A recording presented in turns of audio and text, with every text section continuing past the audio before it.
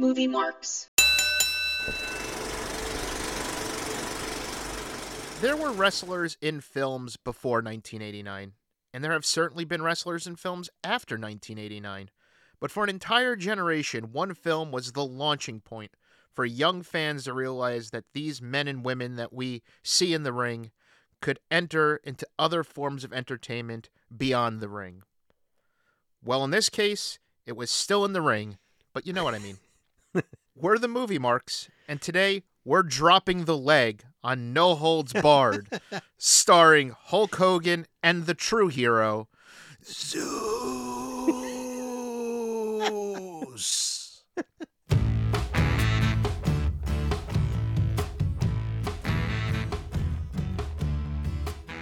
Welcome to the Movie Marks, the podcast where we discuss movies starring professional wrestlers who act like amateurs. I'm Chris Sacco, and as always, I'm joined by my tag team partner, the Big Daddy Cool to my Heartbreak Kid, Chris Kramer. Yes, thank you. I do often wear chaps, so that makes sense. Well, they both wore chaps. Oh, that's right. That's true. That was a very chaps-based team. Yes, well, both Movie Marks alums, so no-brainer that they had to be included at some point. Unfortunately, not much left for HBK. I don't think he's been in a whole lot other than the one that's in the picture of our show that we'll never do. Bite your tongue. We will be doing that. Before I let you talk about the iconic No Holds Barred, we have some listener feedback to get to. Exciting. And this is not about any of our episodes or even really the show in general, but someone named Jason wrote in to talk about the listener feedback section itself, which is meta on a level I'm not ready for. Oh, boy. And his message was, you should name this segment You've Got Mail, like the movie.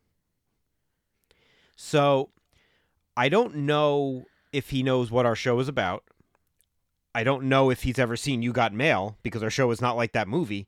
I don't know if he knows what AOL is, because that seems like the more obvious tie-in to that. So, thank you, Jason. Is this someone that listened to our show and somehow only managed to jump all the way to this segment and then that's it? I mean, maybe he's just a really big mark for random write-ins. I can't Oh, that is so weird. With that being said, let's start a podcast where we only read listener feedback, and that's what the entire show is about. So, we'll be like, what, a Dr. Ruth or whatever? Yeah, it'll just be people telling us about the last show about listener feedback. So, I think that's a nice way to start off our No Holds Barred episode. That makes about as much sense as this movie. So I guess we should get into this then. Oh yeah, I'm waiting. Okay. Well, No Holds Barred, 1989, directed by Thomas J. Wright. Just so you know, Thomas J. Wright was a TV director, and this was his only feature film. You can see why he was rebanished to TV. He's actually had a decent TV career. He worked forever, but no one ever let him get close to a film again.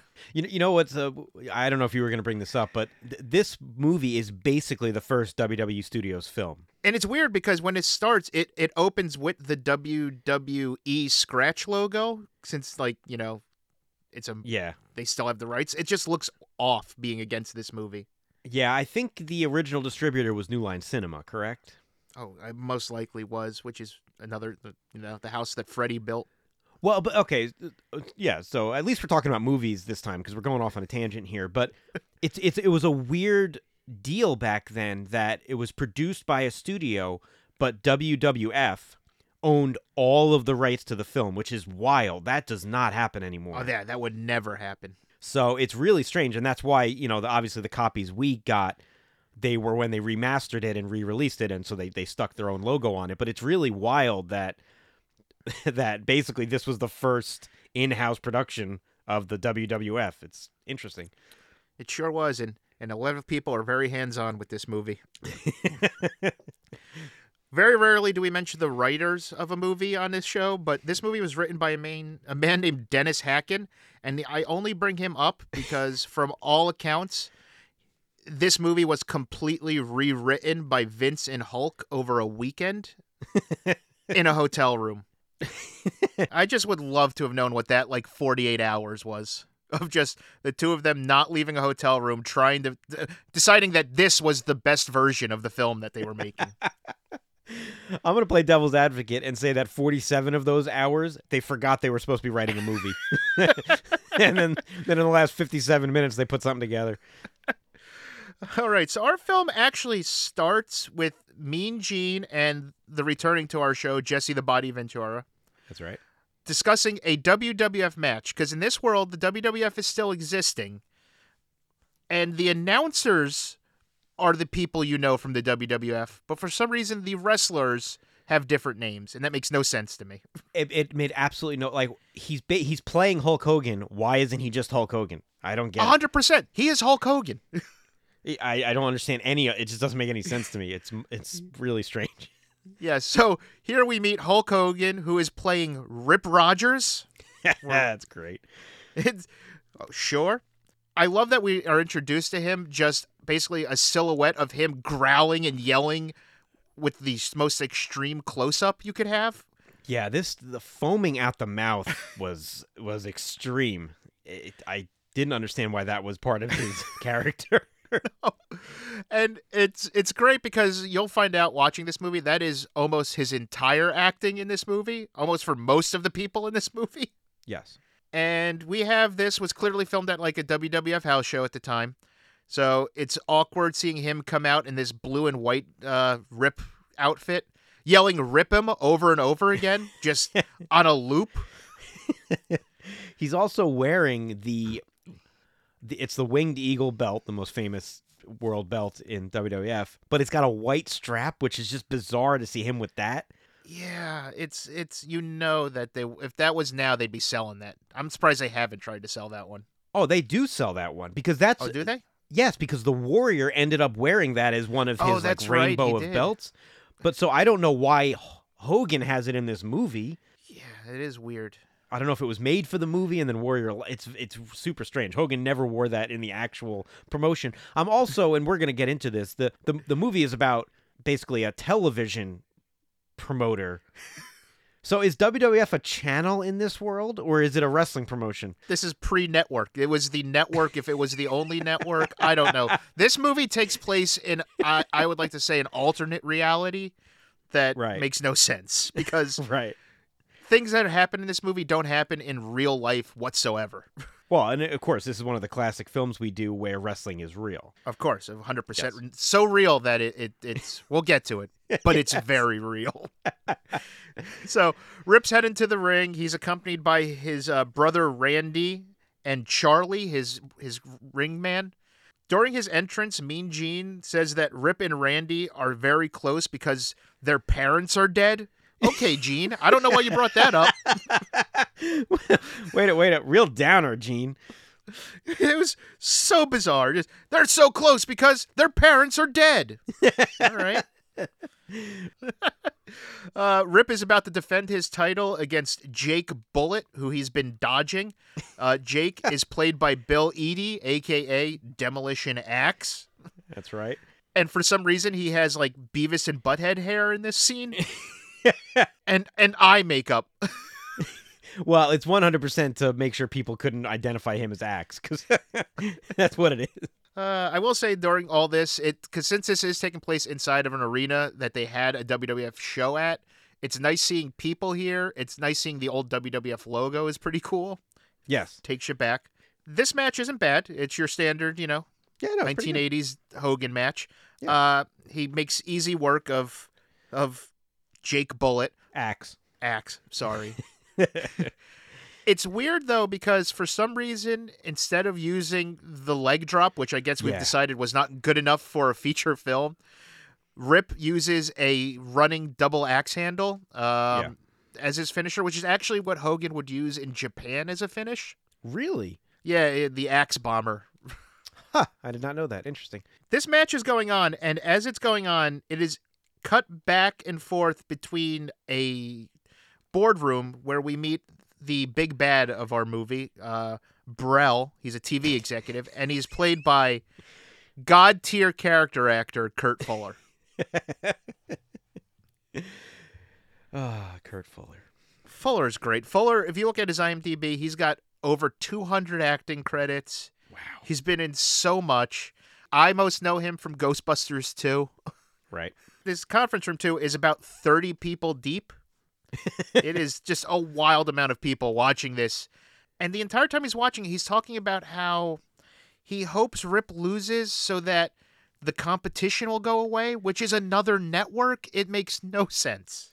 Yeah, I mean, early on, my thought was, is this TV network thing really the plot of the movie? Because WWF is not a TV network. I don't understand. I couldn't connect the two disparate worlds of this movie into a cohesive plot. It just didn't make sense to me. Especially because at 1989, when I was watching wrestling, you were watching wrestling. Yeah. WWF was literally on TV every week for maybe 2 hours. Yeah. That's it. So it wasn't anchoring a network. And he also, his animus is not really directed at a network or the WWF. His animus is directed at sort of the concept of getting viewers. It's very strange. I don't know what his driving factor is. I don't think he does either.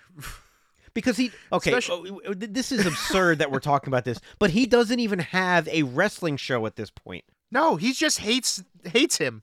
He doesn't even hate him. He just hates the fact that he doesn't have more viewers. So he's watching this wrestling show, and it's not as though he has Nitro on the other network. He's just like, I want him to lose so we get some of those viewers. But we don't even know what his network is. The important part of this scene, Chris, is that we make sure that we get over Brel saying jockass every time he talks about Rip. That's his big burn, is calling this man jockass over and over again throughout the film. Is that? That's not a thing. No one has ever said that. No, it can't be a thing. Did they think it was a thing? I rewound it because I what is he saying? Jockass? So we're watching this match. Obviously, Rip wins. He's really getting this Rip-'em hand signal over, which is just like a slight variation on like the hang loose surfer hand signal.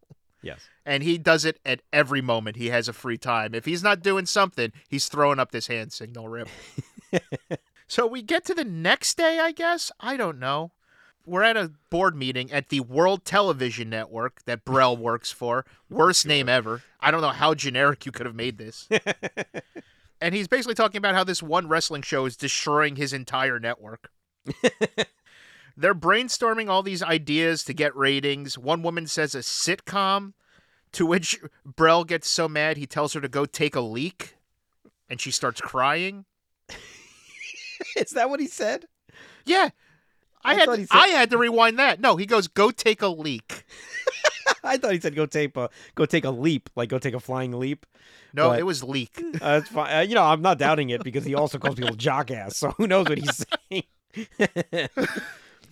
During this meeting too, I guess we kind of learned that Rip is so well known throughout the world that like these people know about the fact that his word and his bond, and he'll never leave the WWF or the other network, since we don't know what any of that means. Yeah, like they evidently might have talked to him before. I don't know. It makes no sense. Yeah, this is bizarre on another level. What we're about to see. It just is. It keeps getting weirder and weirder.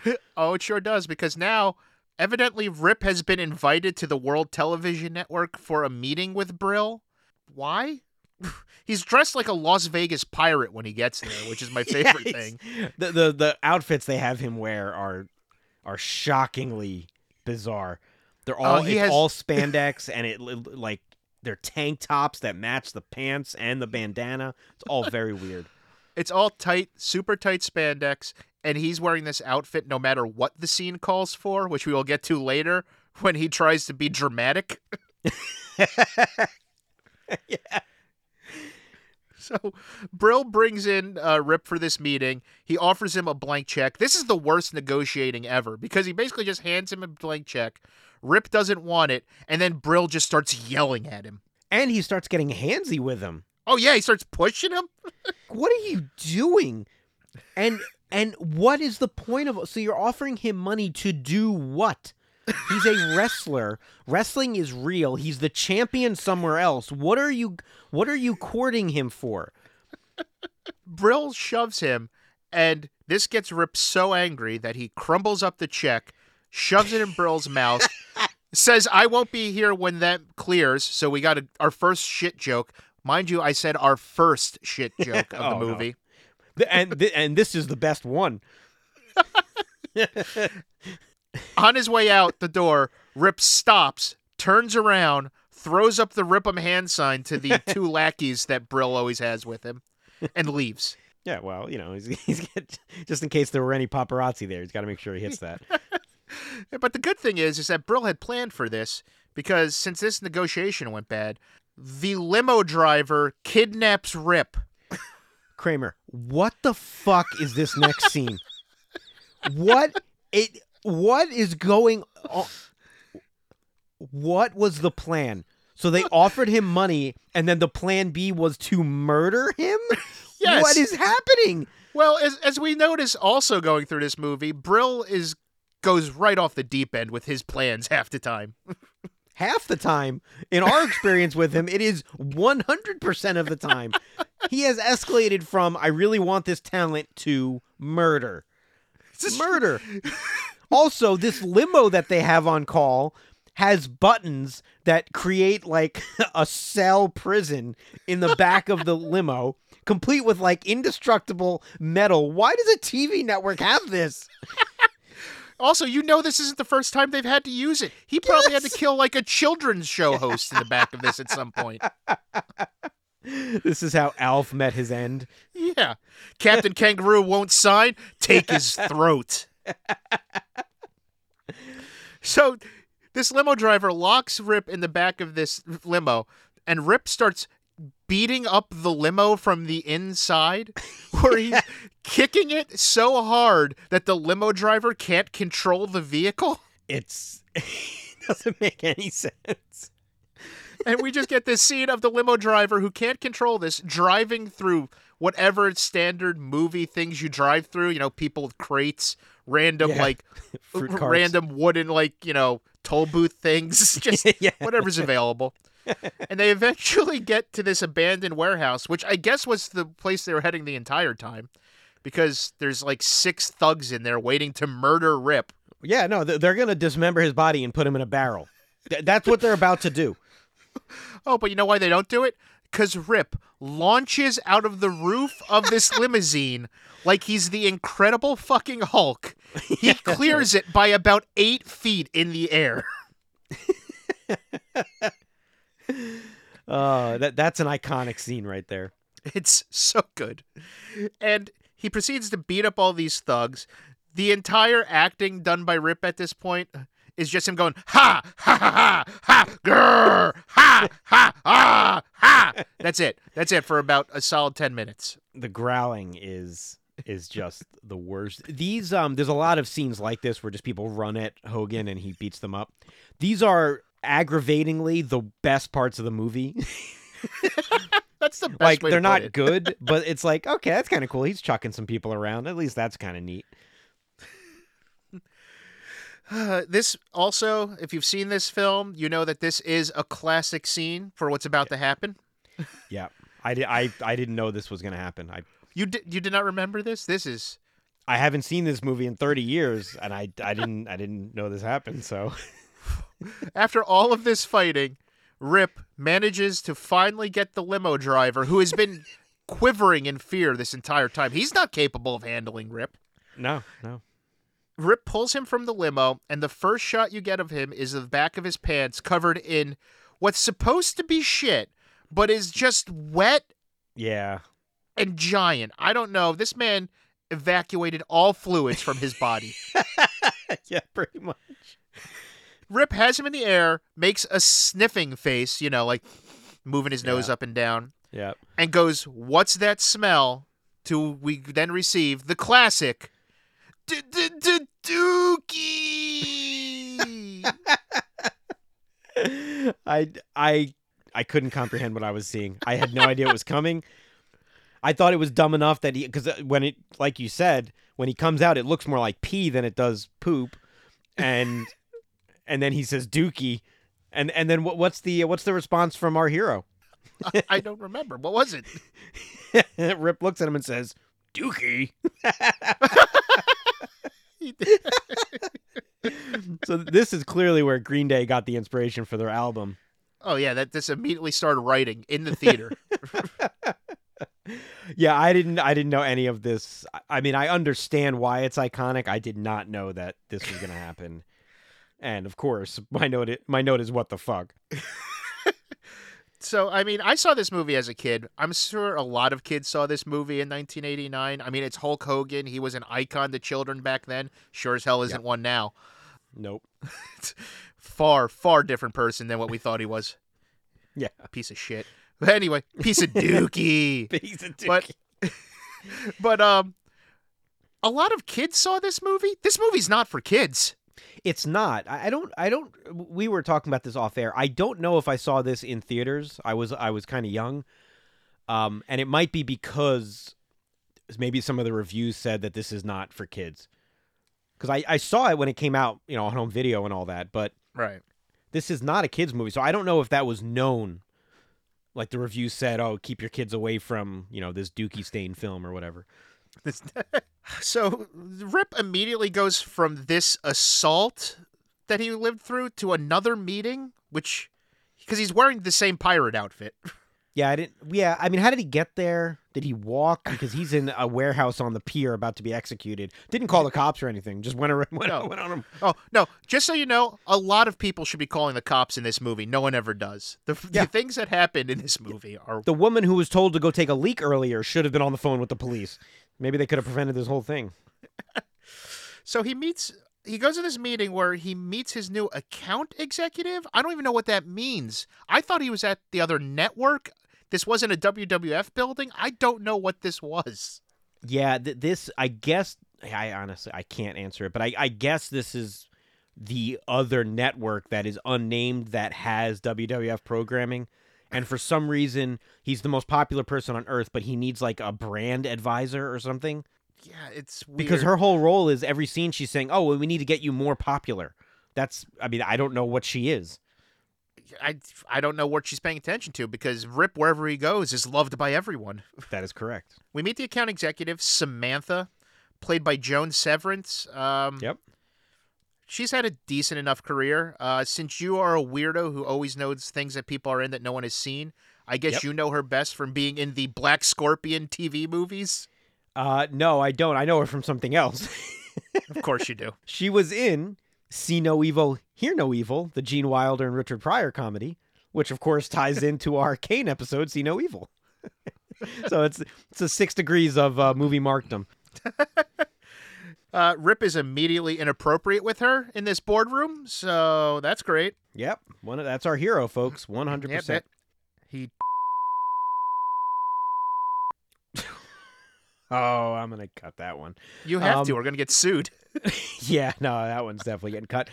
This movie does not age well for a lot of reasons, and the most glaring to me was how the women are portrayed in this movie. And I say women because I think there's only 2 female characters. One was told to go to the bathroom earlier, and then we have this Sam character. It is disrespectful, and they're made to look weak. It's all so uncomfortable. This movie was hard to watch. I mean, literally find to watch, which this could be a reason why, because this movie does not age well. WWE Studios controls their films like Disney does. Which is insane. Yeah, at some point, these things go into a vault and no one can find them, which is wild. This was made in 1989, so obviously, women were not handled great back then overall in society and in movies. We know that. But this feels like it was made in the 50s with the way they treat women. Oh, 100%. Yeah. There's literally one woman in this movie, a character, who is in multiple scenes who never says a word. Right. She hangs out with Rip's, brother. Yeah. This blonde woman who never says a word, doesn't even have a name, but she's in, every scene with him. It's really strange. Anyway, back to this piece of shit. Dookie.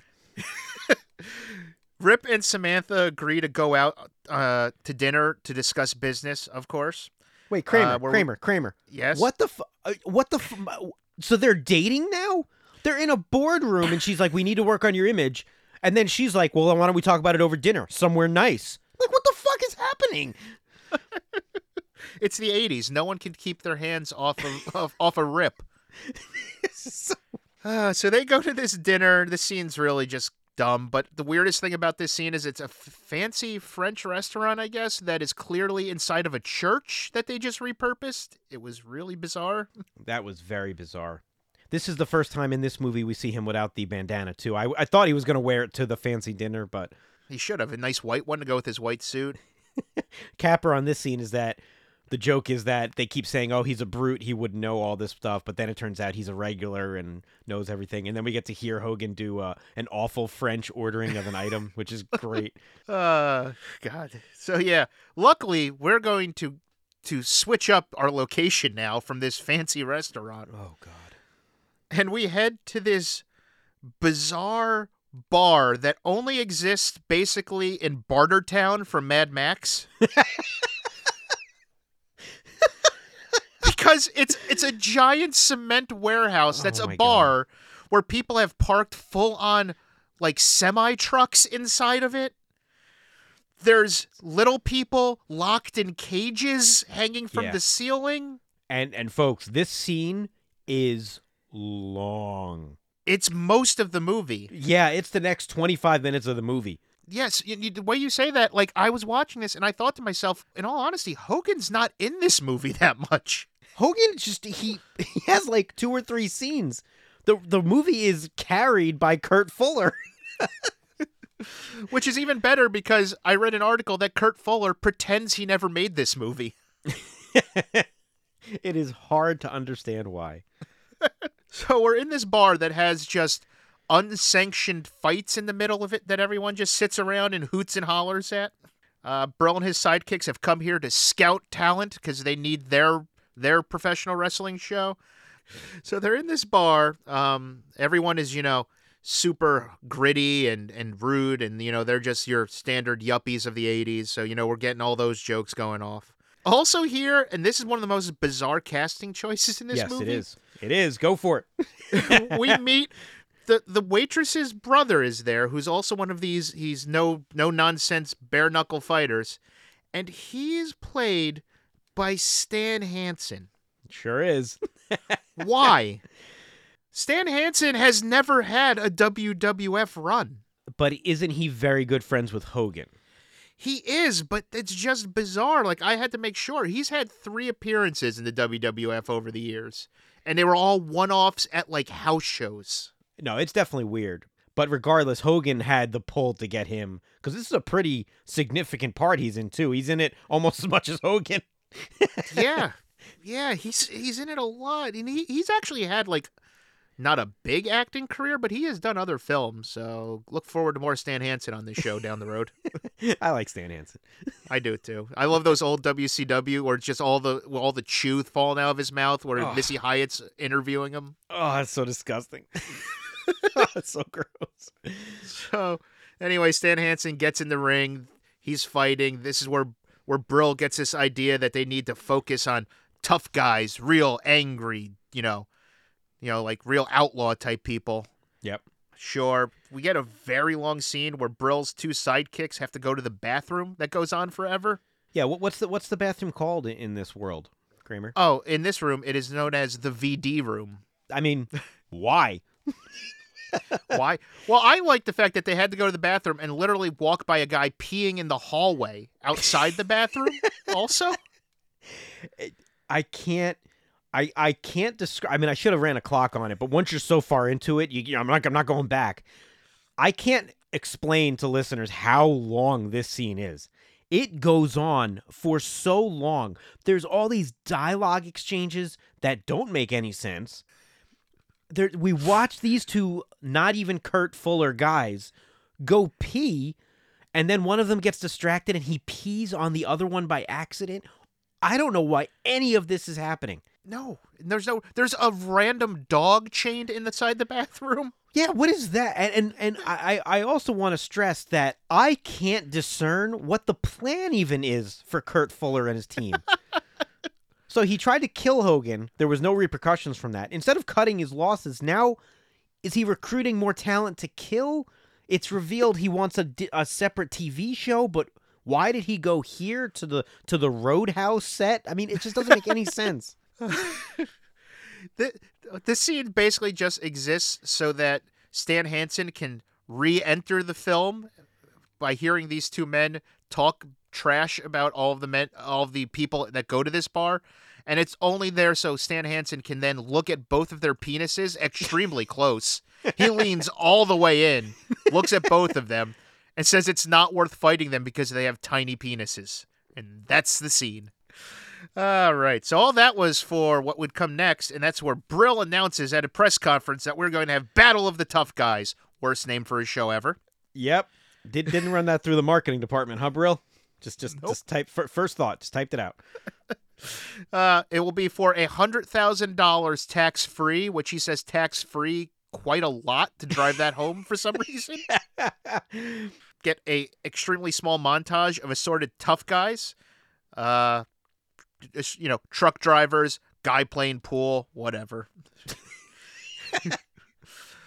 And now we go back to where we are filming the Battle of the Tough Guys at this bar where we meet Brock Chisler, Bulldog McPherson, and Klondike Kramer. No relation.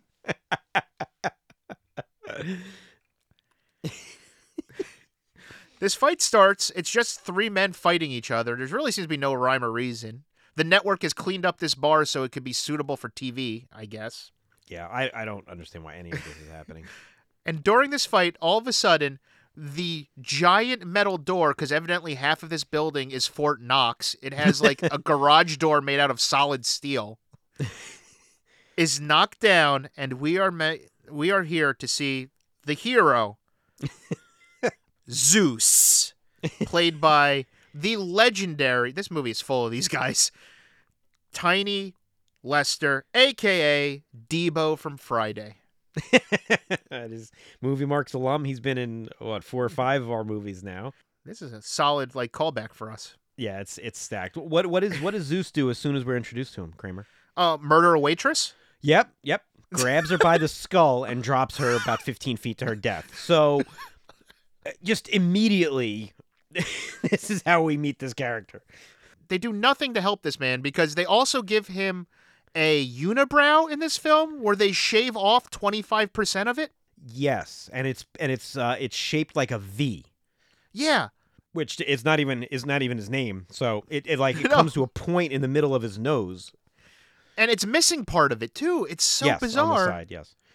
And then he's bald with Z just in hair on one side. Like, you want this guy to be threatening, but you're going above and beyond to make him look cartoonish. The Z I was kind of into. That was kind of cool.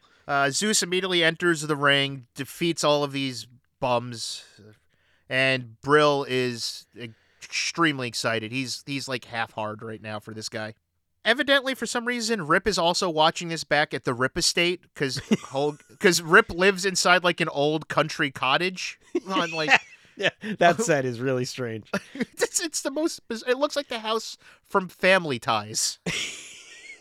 It does, and they're watching it on the smallest TV in the history of TVs. It's smaller than an iPhone. It's so tiny, and they're all crowded around it. Yep. Here we learn that Charlie, Rip's corner man, used to train Zeus before Zeus killed somebody. Okay. Yeah, he killed someone in the ring. This Charlie character is the most underutilized character in the history of film. They want you to think he's important, but he has 1.5 lines of dialogue, and neither of them are interesting. It's so weird. And he's another character actor that we see all the time. He's basically Mick to Rocky, but for Right. Rip, but with zero of the importance. No, he's got 3 lines of dialogue. None of them make sense. We don't know why any of these people are at. My note is that Hogan or Rip is watching this show with a bunch of characters that we've never met.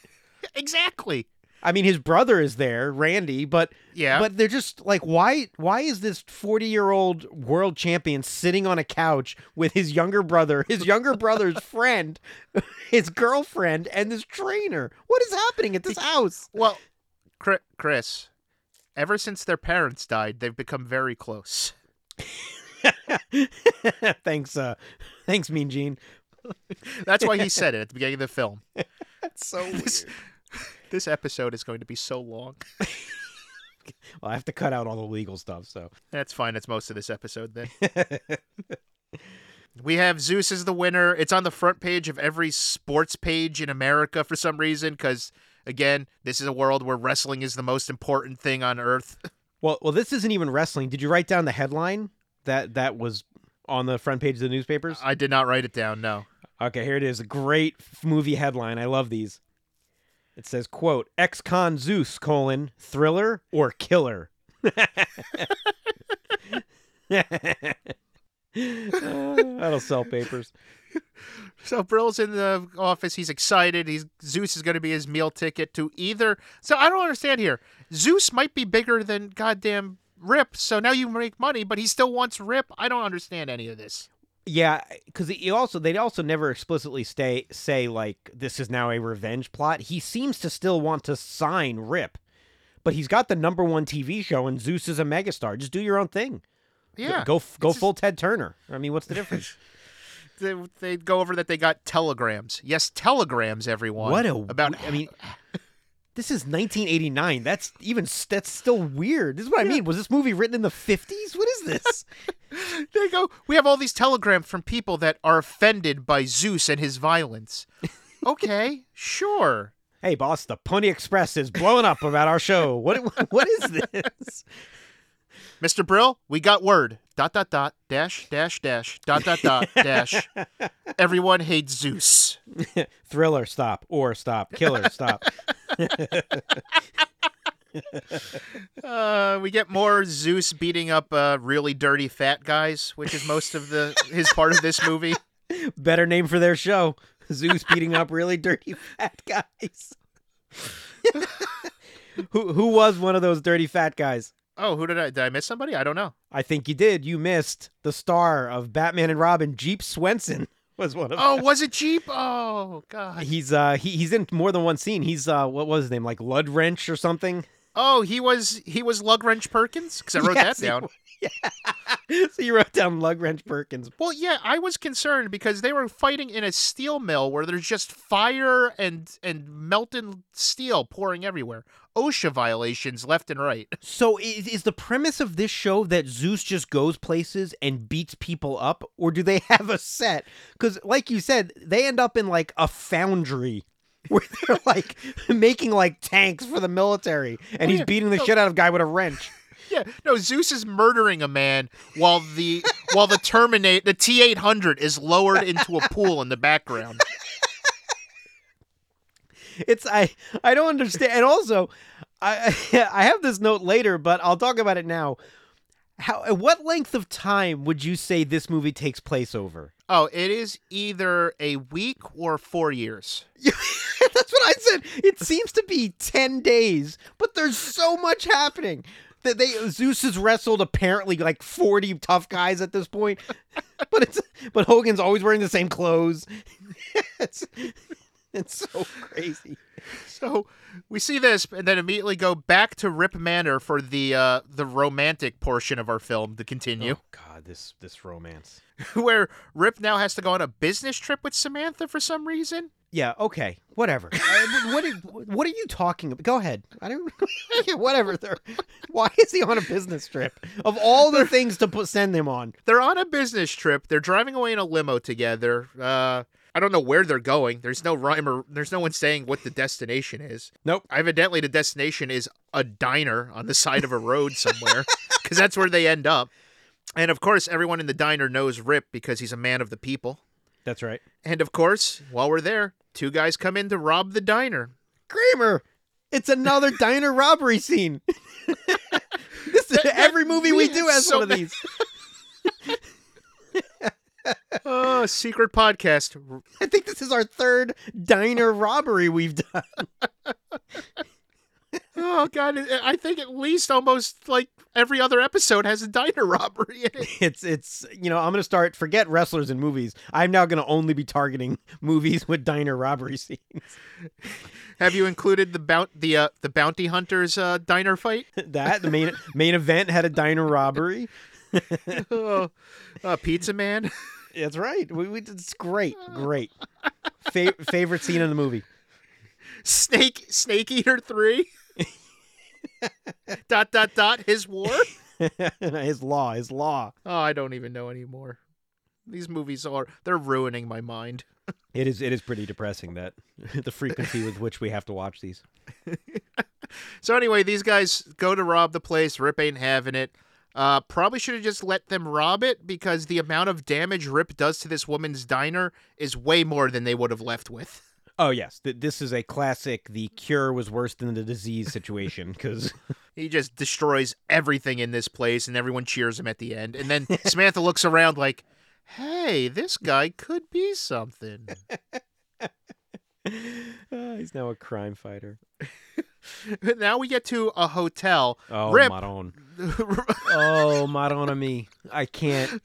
You're going to have to. This hotel scene. So first of all, this might be the worst hotel I've ever seen, which I'm not sure what's happening here. If Rip is like this big, important TV star, we have an account executive. Somehow they can only find a hotel with one room. And with one bed. Of course, one bed. Yeah. Rip definitely pulled some strings behind the scenes to make this happen. Oh, yeah, no. Rip was being a real creep. This is what's happening here. 100%. This hotel room scene is mostly just two people brushing their teeth. Yeah, it's so much teeth brushing. And during this time, Hogan or Rip, it doesn't matter, same person, is setting up like your standard 1980s sitcom partition through the room. You stay on your side, I'll stay on my side. It's the kind of thing I do to keep my kids apart when they're fighting. So they go to lay in bed. Obviously, she doesn't like him, and he's upset that she doesn't like him. Because, that's the 80s. Yep. We have the scene where she has fallen asleep, but then woken up by what she believes to be sex stuff going on in the same bed as her. Yeah, on the other side of the partition. Yeah, the bed is shaking violently. And she peeks around to see Rip working out in the tightest, smallest pair of pink underwear, ass in the air, just doing push-ups with his feet on the bed. Okay. I'm going to stop you right here.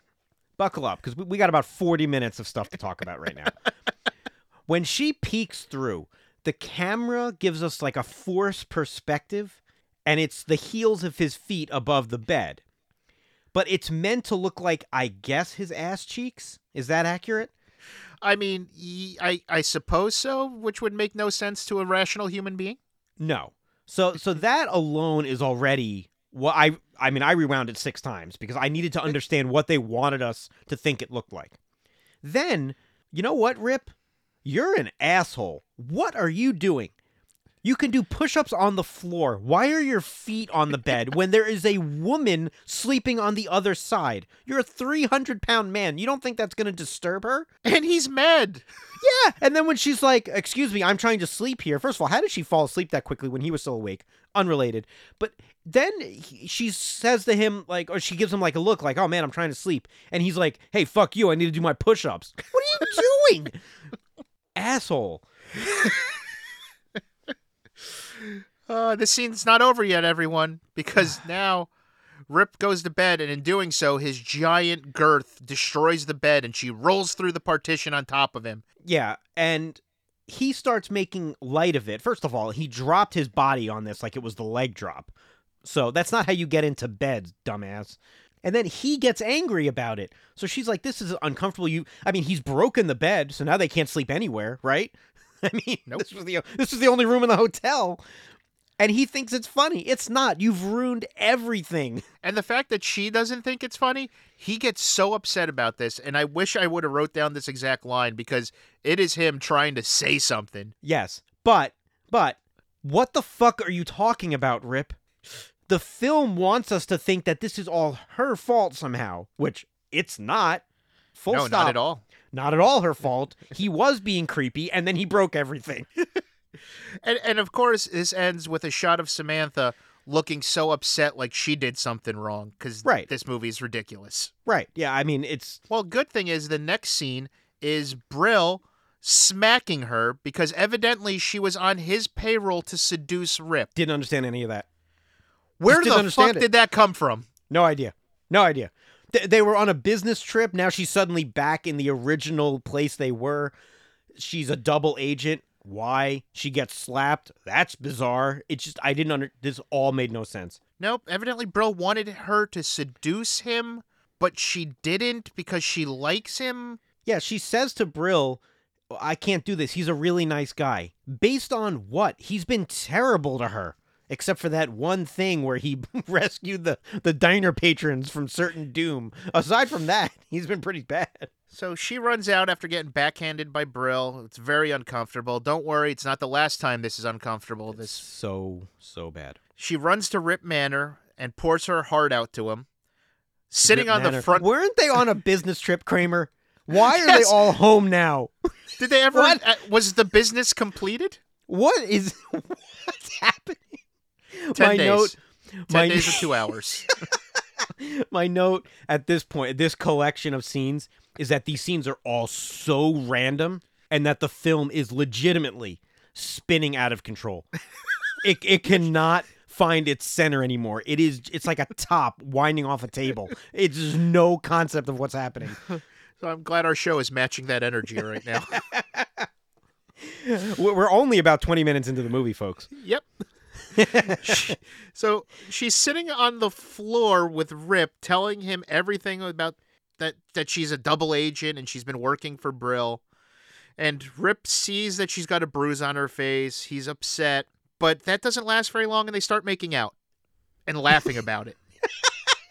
And by not very long, I mean maybe about 60 seconds. Right. Yep. So they're in love now. Their makeout sesh is completely interrupted by Zeus appearing on TV. And Zeus is on TV now telling Rip that he wants to fight him. Zeus, great actor. He's just looking off in the distance all the time, never at the camera. I feel so bad for Lister, too, because he was a pretty good actor, but Yeah. and all they let him do in this is scream and hush his name and stuff. It's really bad. Yeah, they give him nothing. But, like, honestly, he's good in things. And we can talk about Hogan now if you want. I've seen a lot of Hogan's work, obviously. We've done him on this show before as well. He's never a good actor, but he's never as bad as he is here. He is just so monotone and wooden in this movie. Everything is clearly like first take. I'm going to read this. Like, it's none of the natural stuff. Like, we saw him in Three Ninjas. He was kind of fun in that, actually. It's bizarre because even he doesn't have the energy he has in his own promos. Right. He was such a fish out of water in this. It's just bizarre. Our next scene is now we're at some kind of community event. I'm guessing in this alternate reality, the president's physical fitness program has been replaced by the Rip Fit Challenge. I don't know. It's just a field of children working out.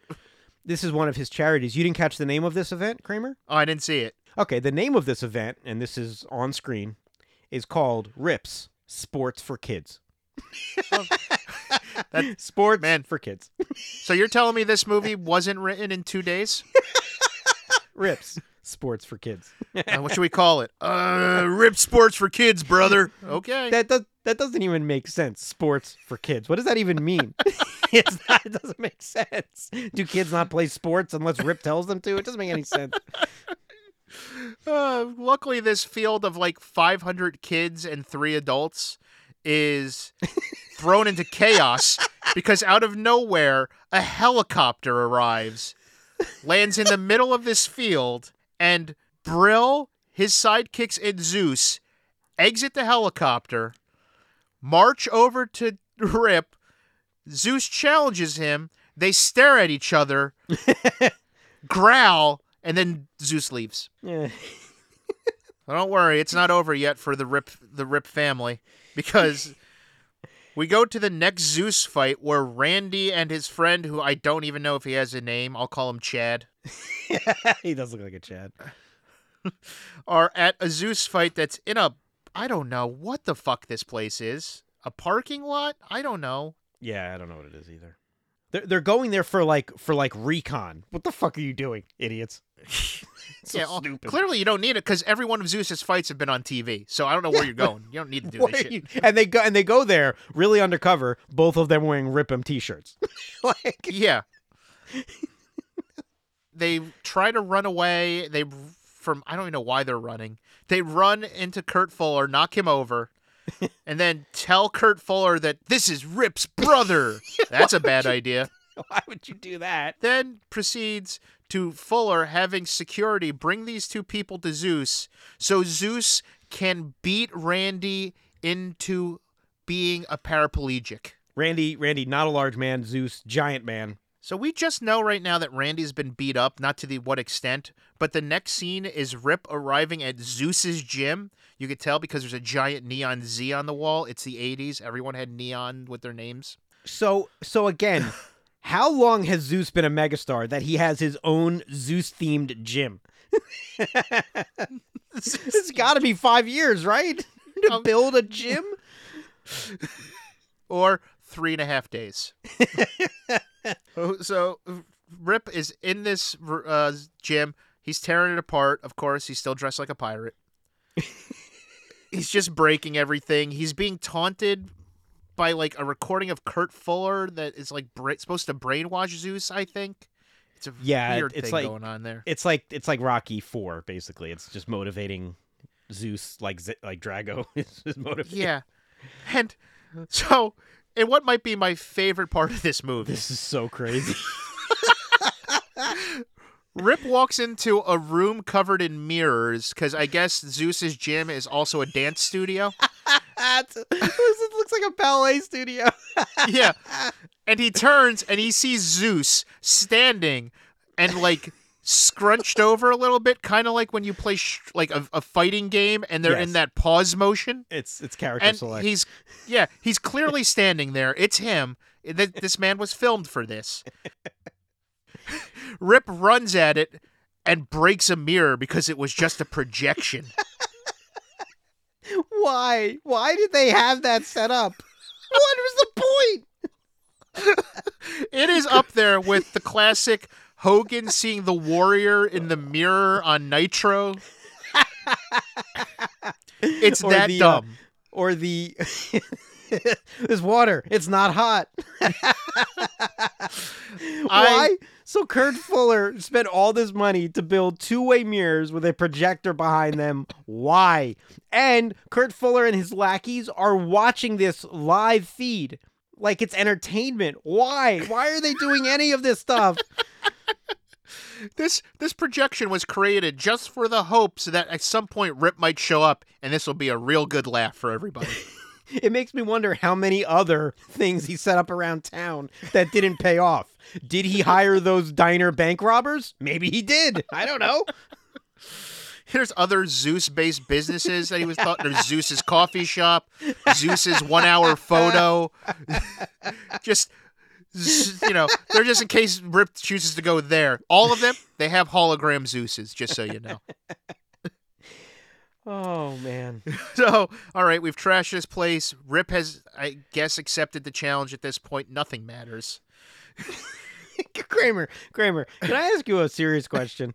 Yes, of course. That's what this is, a podcast about serious questions. What exactly are the stakes of this movie? In Cosmic Sin, they were trying to stop a war. In Resurrection of Gavin Stone, he was trying to save his eternal soul. What are the stakes of this movie? Who gives a shit about any of this? There's people getting kidnapped and killed and assaulted and property damage. What are the stakes? What does it matter? Rip them. That's all I could say. So now Rip goes from here to the hospital to visit Randy, who we have now learned can't move from the neck down. Yeah, he's got a neck brace on. He's in a bed. He's got bruises all over his face. I don't know why I'm laughing. I just think because it looks absurd. No, you know why you're laughing? Because Rip is in skin-tight blue, like bright sky baby blue. It's baby blue, yeah. Yep, baby blue. He's got the bandana tight as fuck. He's not even wearing pants, just so you know. It is full wrestling tights. Yes. And this is where Rip, over top of Randy, begins to cry. Hulk crying is great. Hogan is struggling so hard with emotion in this scene. Yeah, he does. I don't think he quite has the range for this yet. No, there is no way these were real tears. He had to have rubbed something in his eye because this is wow. Yep. We hear that in 2 weeks on the World Television Network, Rip will be facing Zeus. So now there's a montage of Zeus getting ready for this fight, and almost all of his workouts are rowing based. So I don't know if he's taking on the Winklevoss twins, but this is what we're doing. And Hogan's part of this montage is him helping Randy through rehab. Yes, and it's so bad. So Randy is sitting and he's trying to move his feet and stuff, and Hogan's saying, "Come on, Randy, you can do it, brother." And then there's this one where they're lowering Randy into like a star-shaped tub for some reason. He's on like a gurney that would be lowered from a helicopter, and they're lowering him into like a bath of something. And it's all these like, medical professionals. They got the scrubs on and everything. And then it's Hogan in his spandex outfit also helping. So 2 weeks have passed. It's going to be Zeus versus Rip. We arrive at the World Television Network, which I guess everything takes place in this one building. And Samantha is immediately kidnapped. What the fuck? Why did they... But why? Again, why would they do this? The match is happening. Why are we still harassing Samantha? Yeah, everything they want is happening. I don't understand any of it. Why bother? They just kidnap her. She's dressed up for this event, which is also something I'm going to talk about. And they put her in like their boardroom, and they don't even really watch her. She's just kind of sitting on a couch. What is going on? No, and what's even like just as amazing, she arrives with Randy, who's in his wheelchair, Randy's girlfriend, who is not an actual person, I don't believe at this point. She might be a Zeus level hologram. I don't know. She was also hired by Kurt Fuller. Yeah, and his buddy Chad, and they literally kidnap Samantha while she is with these people. They see her get kidnapped. Correct. And the three of them still just go to the show like nothing happened. Right. They go to this show, which, again, the Battle of the Tough Guys TV show has been in, like, car manufacturing plants and everything. But this one, they've built a ring. It's an octagon, which is weird. They have a crowd there, and they're all dressed as though they're going to their senior prom. They're all wearing tuxedos and gowns. Samantha's in this green sequins outfit. What the fuck is this? The movie is called No Holds Barred. This is the main event of the film, and it is the least no-holds-barred fight of the entire movie. There are so many holds. So many holds.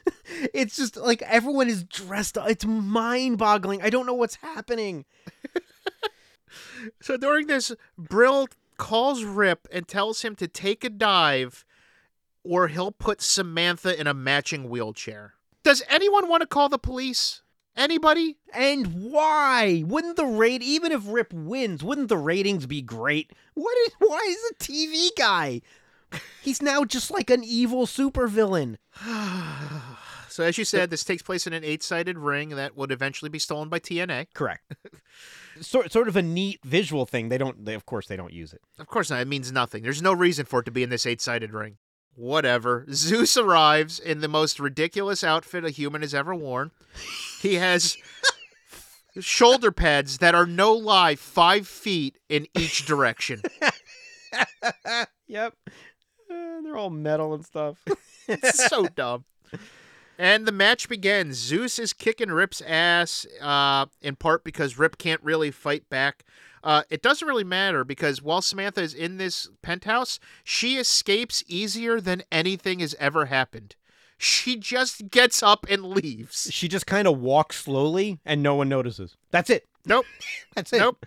Also during this time, there was a scene where Charles, the ring guy, goes to find her. He doesn't. I don't know where he went, but Rip tells him to go find her. He never does.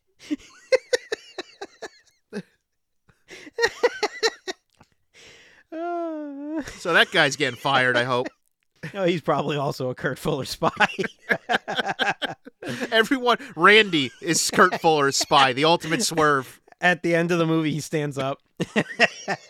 So this fight's going on. Zeus removes the entire ring post from one corner, tries to stab Rip through the chest with it.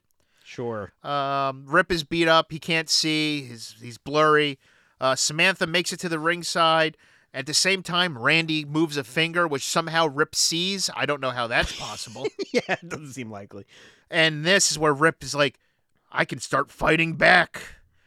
So we get Rip's big comeback. He hits his running double axe handle. This is where Zeus just loses his shit and then, like, attacks Randy, starts throwing people in the audience like they're fucking missiles. Yep.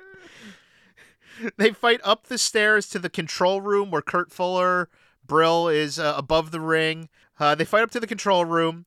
During this time, Brill has gone insane. Like, he's unhinged. Yeah, he's snapped, yeah. He's just yelling and destroying the control room. He's wiped out the TV signal at this part. He's gone against everything he cared about. Yeah. They get up top. Rip sends Zeus crashing from the second level with his running double axe handle, to which Zeus lands in the middle of the ring that implodes. It's actually kind of a fun stunt. It's kind of It is fun. Yeah. Zeus is dead because he has a little bit of blood running out of his mouth, which is the signal in a movie that doesn't have blood that somebody died. That's correct. So that's pretty dark, huh? Yep. And then Yeah, no, go ahead. Rip You can turns do it, you can around, do it. focuses on Brill. He throws a chair through the window of the control room, which causes Brill to fall backwards into an electrical panel.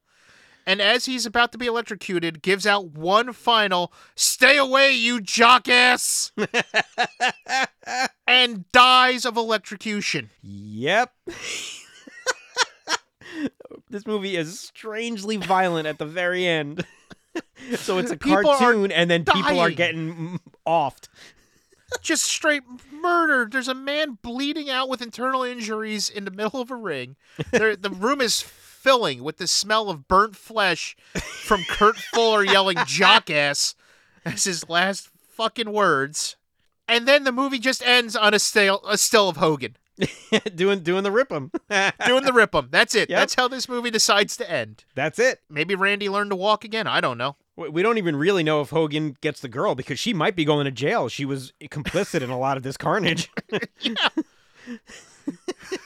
Of course, I always watch the cast list.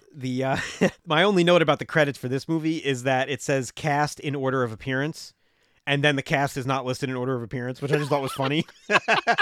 It's cast in order of appearance, and then it's just cast in their like importance order because Samantha gets second billing, but she wasn't in the movie the first half hour, so No. Oh, God, I'm glad I didn't notice that. I also, it's a little bit of a credit thing. The music in this movie was done by Jim Johnston, yeah, I had that note as who well. is the famous WWF music guy. Yeah. Some of it is actually okay and some of it's terrible. The song at the end is amazing. It's called No Holds Barred, of course. Of course it is. It's very much like our episode in Body Slam where I actually recited the lyrics to you, but it's a similar type song. It's great. Ignorance is bliss. Now it is time for Ignorance is Bliss, and never has that statement been more true than for No Holds Barred. This is where we ask people what they thought the movie's about. They only know the name and the wrestler, and you guys know how it works. So we got a bunch of entries. This is a pretty famous bad movie, not just a famous bad wrestling movie, but none of the people that submitted seem to have seen it, so that's good for us. So first we have from Brand in Washington. He likes to make up actual crazy plots for the movies. Here's what he had. In a world where no one is allowed to physically touch each other, lonely taxi driver Brett Bradford longs for the days of his youth and the warm embrace of friends and family. When a passenger tells him about a recent vacation to a remote island where real-world restrictions are removed, Brett succumbs to the allure and books a flight. Upon arrival, the island resort owner, Mr. Park, played by pro wrestling superstar Hulk Hogan, promises Brett that the island will provide him all the touch he can handle. Only there's one bizarre catch. So I don't even know what that movie is. That's more confusing than the actual movie we watched. I know. I'm thrown off because I thought Hogan was the cab driver. No, that's the swerve. It's he's not playing Brett Bradford. He's playing Mr. Park. So, honestly, do you think we could kickstart where we could back all of these films for him to make them? Because this man might be a genius. I mean, I need to see at least a spec script on that because I don't know where that one is headed. We also got a submission from Tim. He obviously at least knows who the wrestler is, which is not surprising. He wrote in, the Hulkster, after suffering a career-ending tear of the quadratus lumborum muscle, tries to restart his life as a call center phone operator. Hold times skyrocket, and after refusing... And after refusing to go through a humiliating PIP process, he is forced to battle security and upper management in order to exit the building with his dignity and gallbladder intact. So there's some medical stuff in this one. I don't know if the quadratus lumborum is an actual muscle, but... The swerve where no holds barred is about phone calls? That's genius. And of course, Kramer. I spoke to my father, so why don't we listen to that together, and we'll get your thoughts afterward. Hey, Dad. Hello, Chris. So today's movie is called No Holds Barred, and it stars Hulk Hogan. What do you think this one's about? Well, the Hulk is definitely the main character. He's too big of a character to not be the main character. Okay. No holes barred. I would say he's like a vigilante that helps people out that are in trouble. Something like the Equalizer. Okay. So you said a vigilante. Is he a costume vigilante? Is he a superhero of some kind? Or do you think just a do-gooder who stays in the background? I think he's just the do-gooder that stays in the background. But he helps people that have been either in trouble or were victimized somehow. Okay, the name of the movie is No Holds Barred. What do you think that ties into the plot? Well, he goes after the people with a vengeance and doesn't hold back at all. So you think it's a reference to his style of sort of handing out justice? Yes. So as always, there's a lot to unpack there. So clearly your father has just watched the hit CBS series The Equalizer starring Queen Latifah. Yeah, I think we're seeing that it's one of those, the last person that spoke to him, that's what he thinks the movie is about. So I'm also pretty sure that he thought I said the movie was called No Holes Barred. So I'm glad he didn't answer that one. He also it speaks to sort of his blind spot for wrestling performers, where he still thinks Hulk Hogan is the biggest name in wrestling, so he has to be the main character. Incidentally, he's correct, but it's because he knows who Hulk Hogan is, so of course Hulk Hogan is the star of the movie. I'm also pretty sure that my father has seen this movie, and and this is still, I think I watched it with him a long time ago. So well, it's time to make sure we drive home this movie's importance and what we really think about it using the 3 count.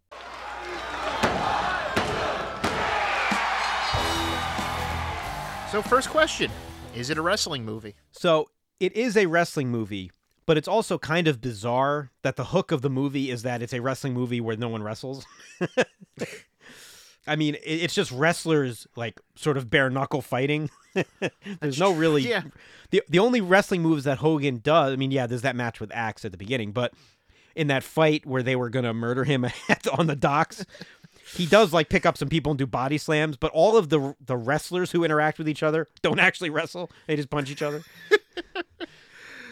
I agree. This is a wrestling movie. In fact, I'm going to say it is the wrestling movie. Yes, it is. Mainly because if you don't know, if you are one of the few that listen to this that are from the movie side of things, this went beyond the movies, everyone.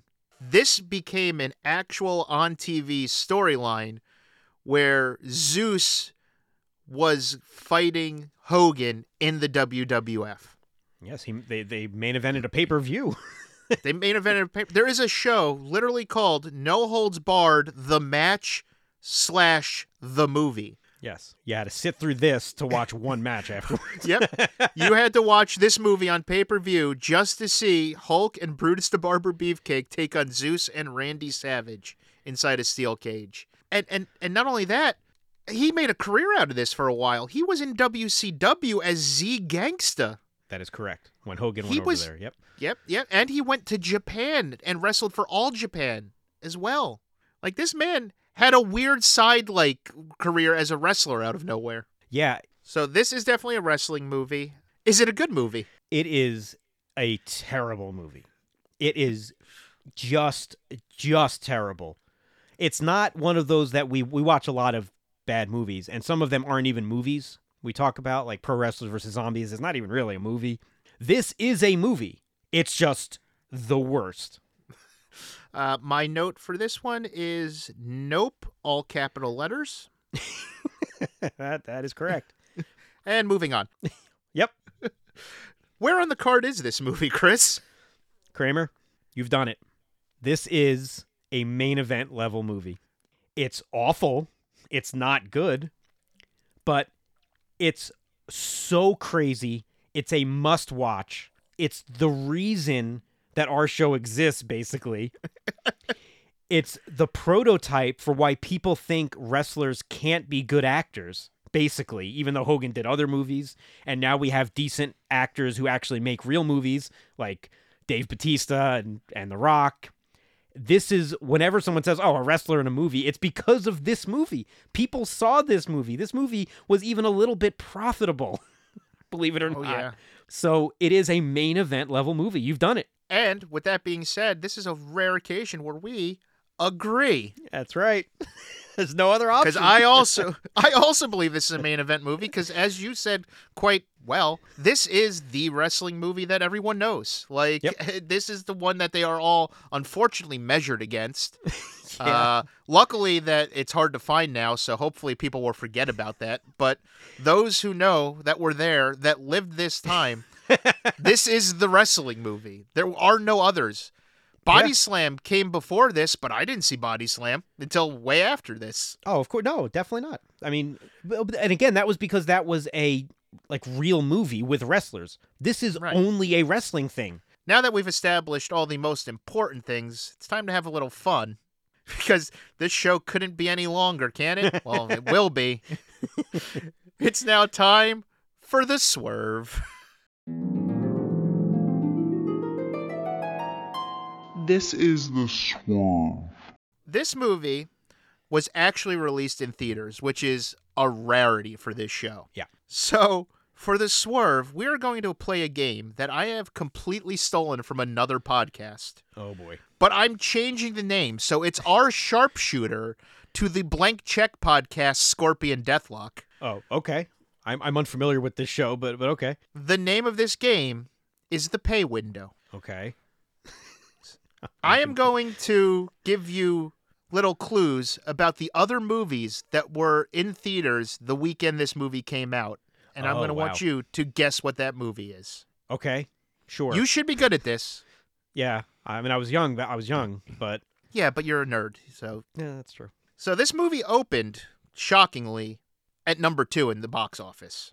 It made just under $5 million. I didn't realize that this movie actually did that well. I thought this was like complete bomb out. The story is that Vince self-financed this and that he basically broke even. So it wasn't a hit, but it also didn't lose money like most movies do. No.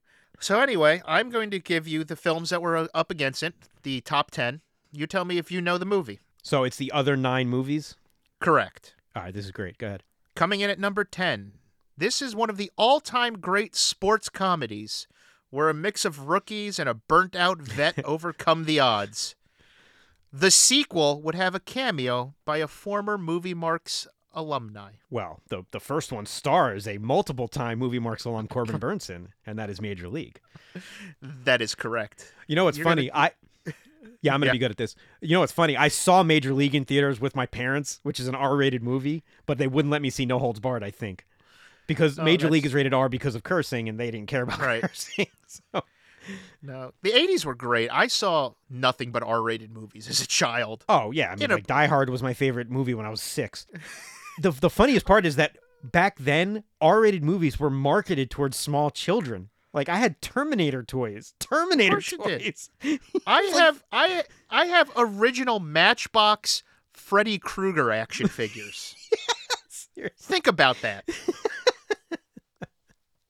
It was a simpler time. Oh, yeah. Coming in at number 9, it was the 80s, so you know there would have to be a Stephen King film on this list.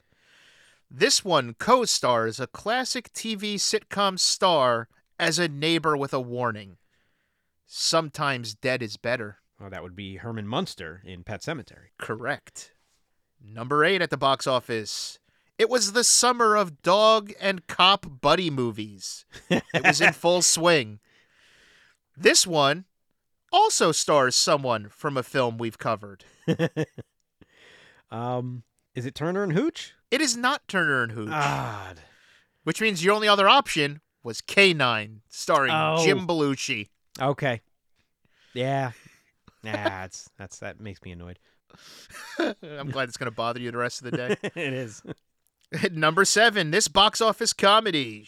It stars a Hollywood tough guy who must protect a woman who has stolen counterfeit money from her white supremacist husband. Wait, what? This money was kept inside the titular vehicle that the movie is named after. Wow. It's a comedy? Yes. Would you like me to tell you who's in it? It'll help. Sure. Clint Eastwood, Bernadette Peters.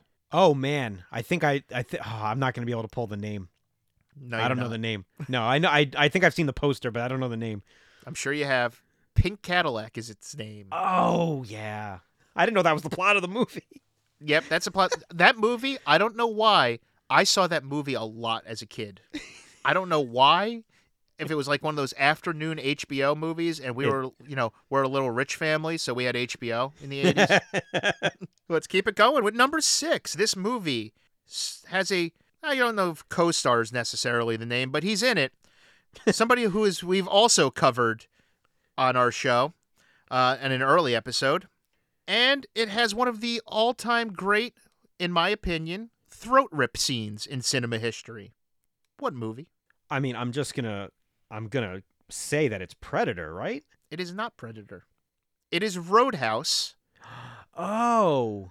Roadhouse, which also had Terry Funk in it. Yeah, that's right. And has the great fight scene where he rips out the man's throat with the move that he promised he would never use again. Oh, okay. You're definitely not getting this next one because I didn't even know this was a real movie. Number 5. I've never heard of this movie until today. It stars Kiefer Sutherland, Lou Diamond Phillips, and Jamie Gertz, and it's about a Native American who teams with the police to steal back an ancient tribal lance. I was going to say Young Guns once you had Kiefer and Lou Diamond Phillips in there, but yeah, I do not. Young Guns. No, it's not Young Guns, though it is the only other movie that opened on this weekend. All these other movies were already in theaters. It's called Renegades. I mean, it's vaguely familiar, the name, but wow. All right. Number 4 at the box office this weekend. It is probably the all-time father-son sports film. It features one of the great speeches in film history, and my father cries about it every time he sees it. So there were a ton of sports movies in the 80s. I mean, is it Field of Dreams? It is Field of Dreams. Okay. I was going to go with The Natural, but... This is a loaded weekend. Yeah. I mean, was this a summer movie? It's June, so... Oh, wow, yeah. Wow, so that's wild that this movie probably would have made a ton of money if they put it out in, like, January. Oh, no, though they had the balls to put this out in the summer. Yeah, that's classic Vince there. This one is really great. I'm excited about this one now. You ready?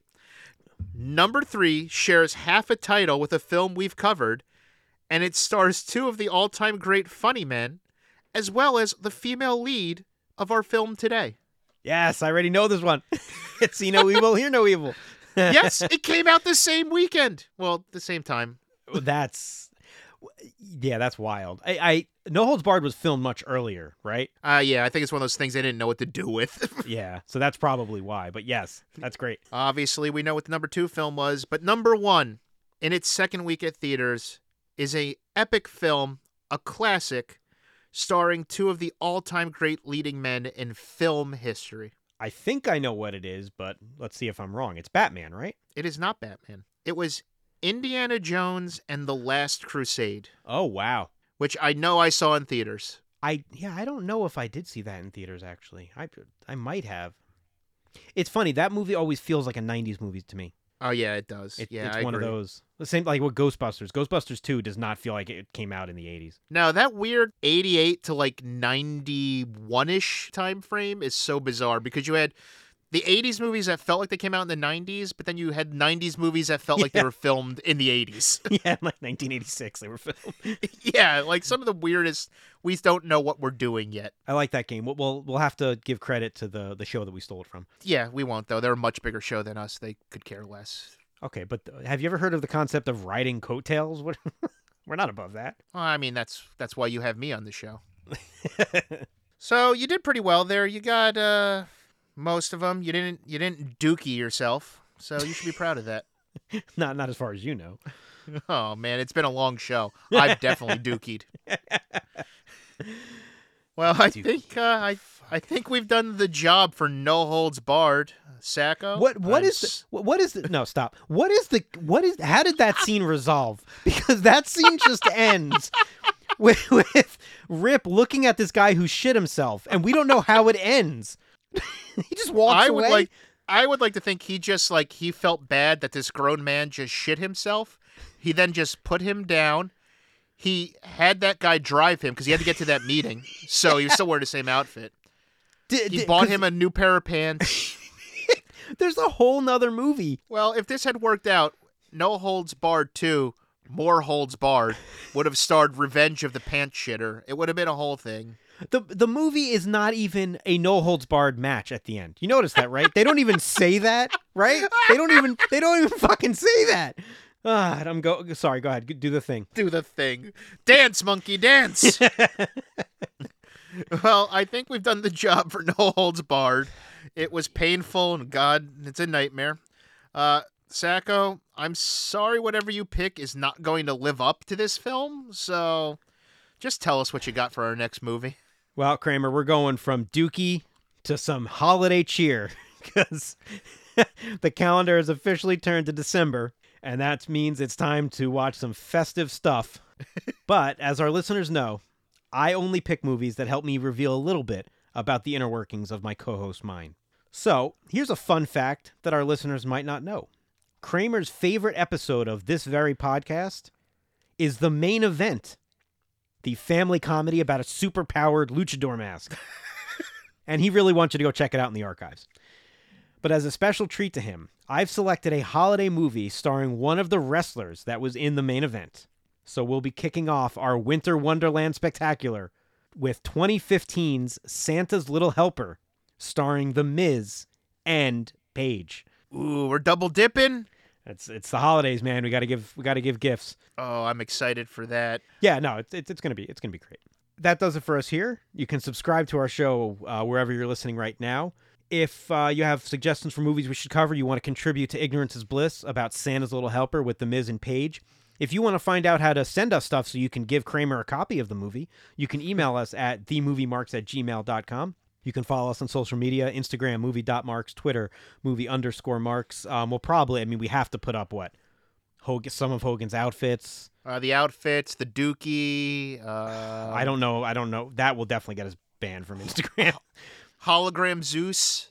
Oh, God. It's the feet when he's doing the push-ups that are supposed to look like an ass. I don't... This movie is nuts. Yeah, that's going to be on the Instagram. Check it out. We're still actively seeking corporate sponsorship. I mean, I don't even. I mean, I guess I don't know. If Kurt Fuller wants to give us some money, we'll bleep his name from the entire episode. I don't know. That's what we should start doing, is just holding people in these movies like ransom for like that would be the greatest way to go to prison. Extorting actors who are ashamed of their past work for money. That's great. Until next time, I'm Chris Sacco. I'm Chris Kramer, and we're the Movie Marks. It's no holds barred.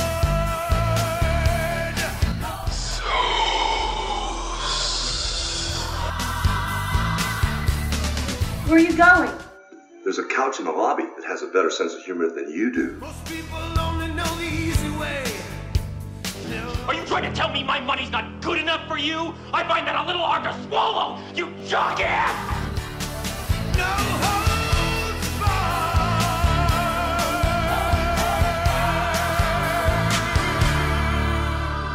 barred. What's that smell? Dookie!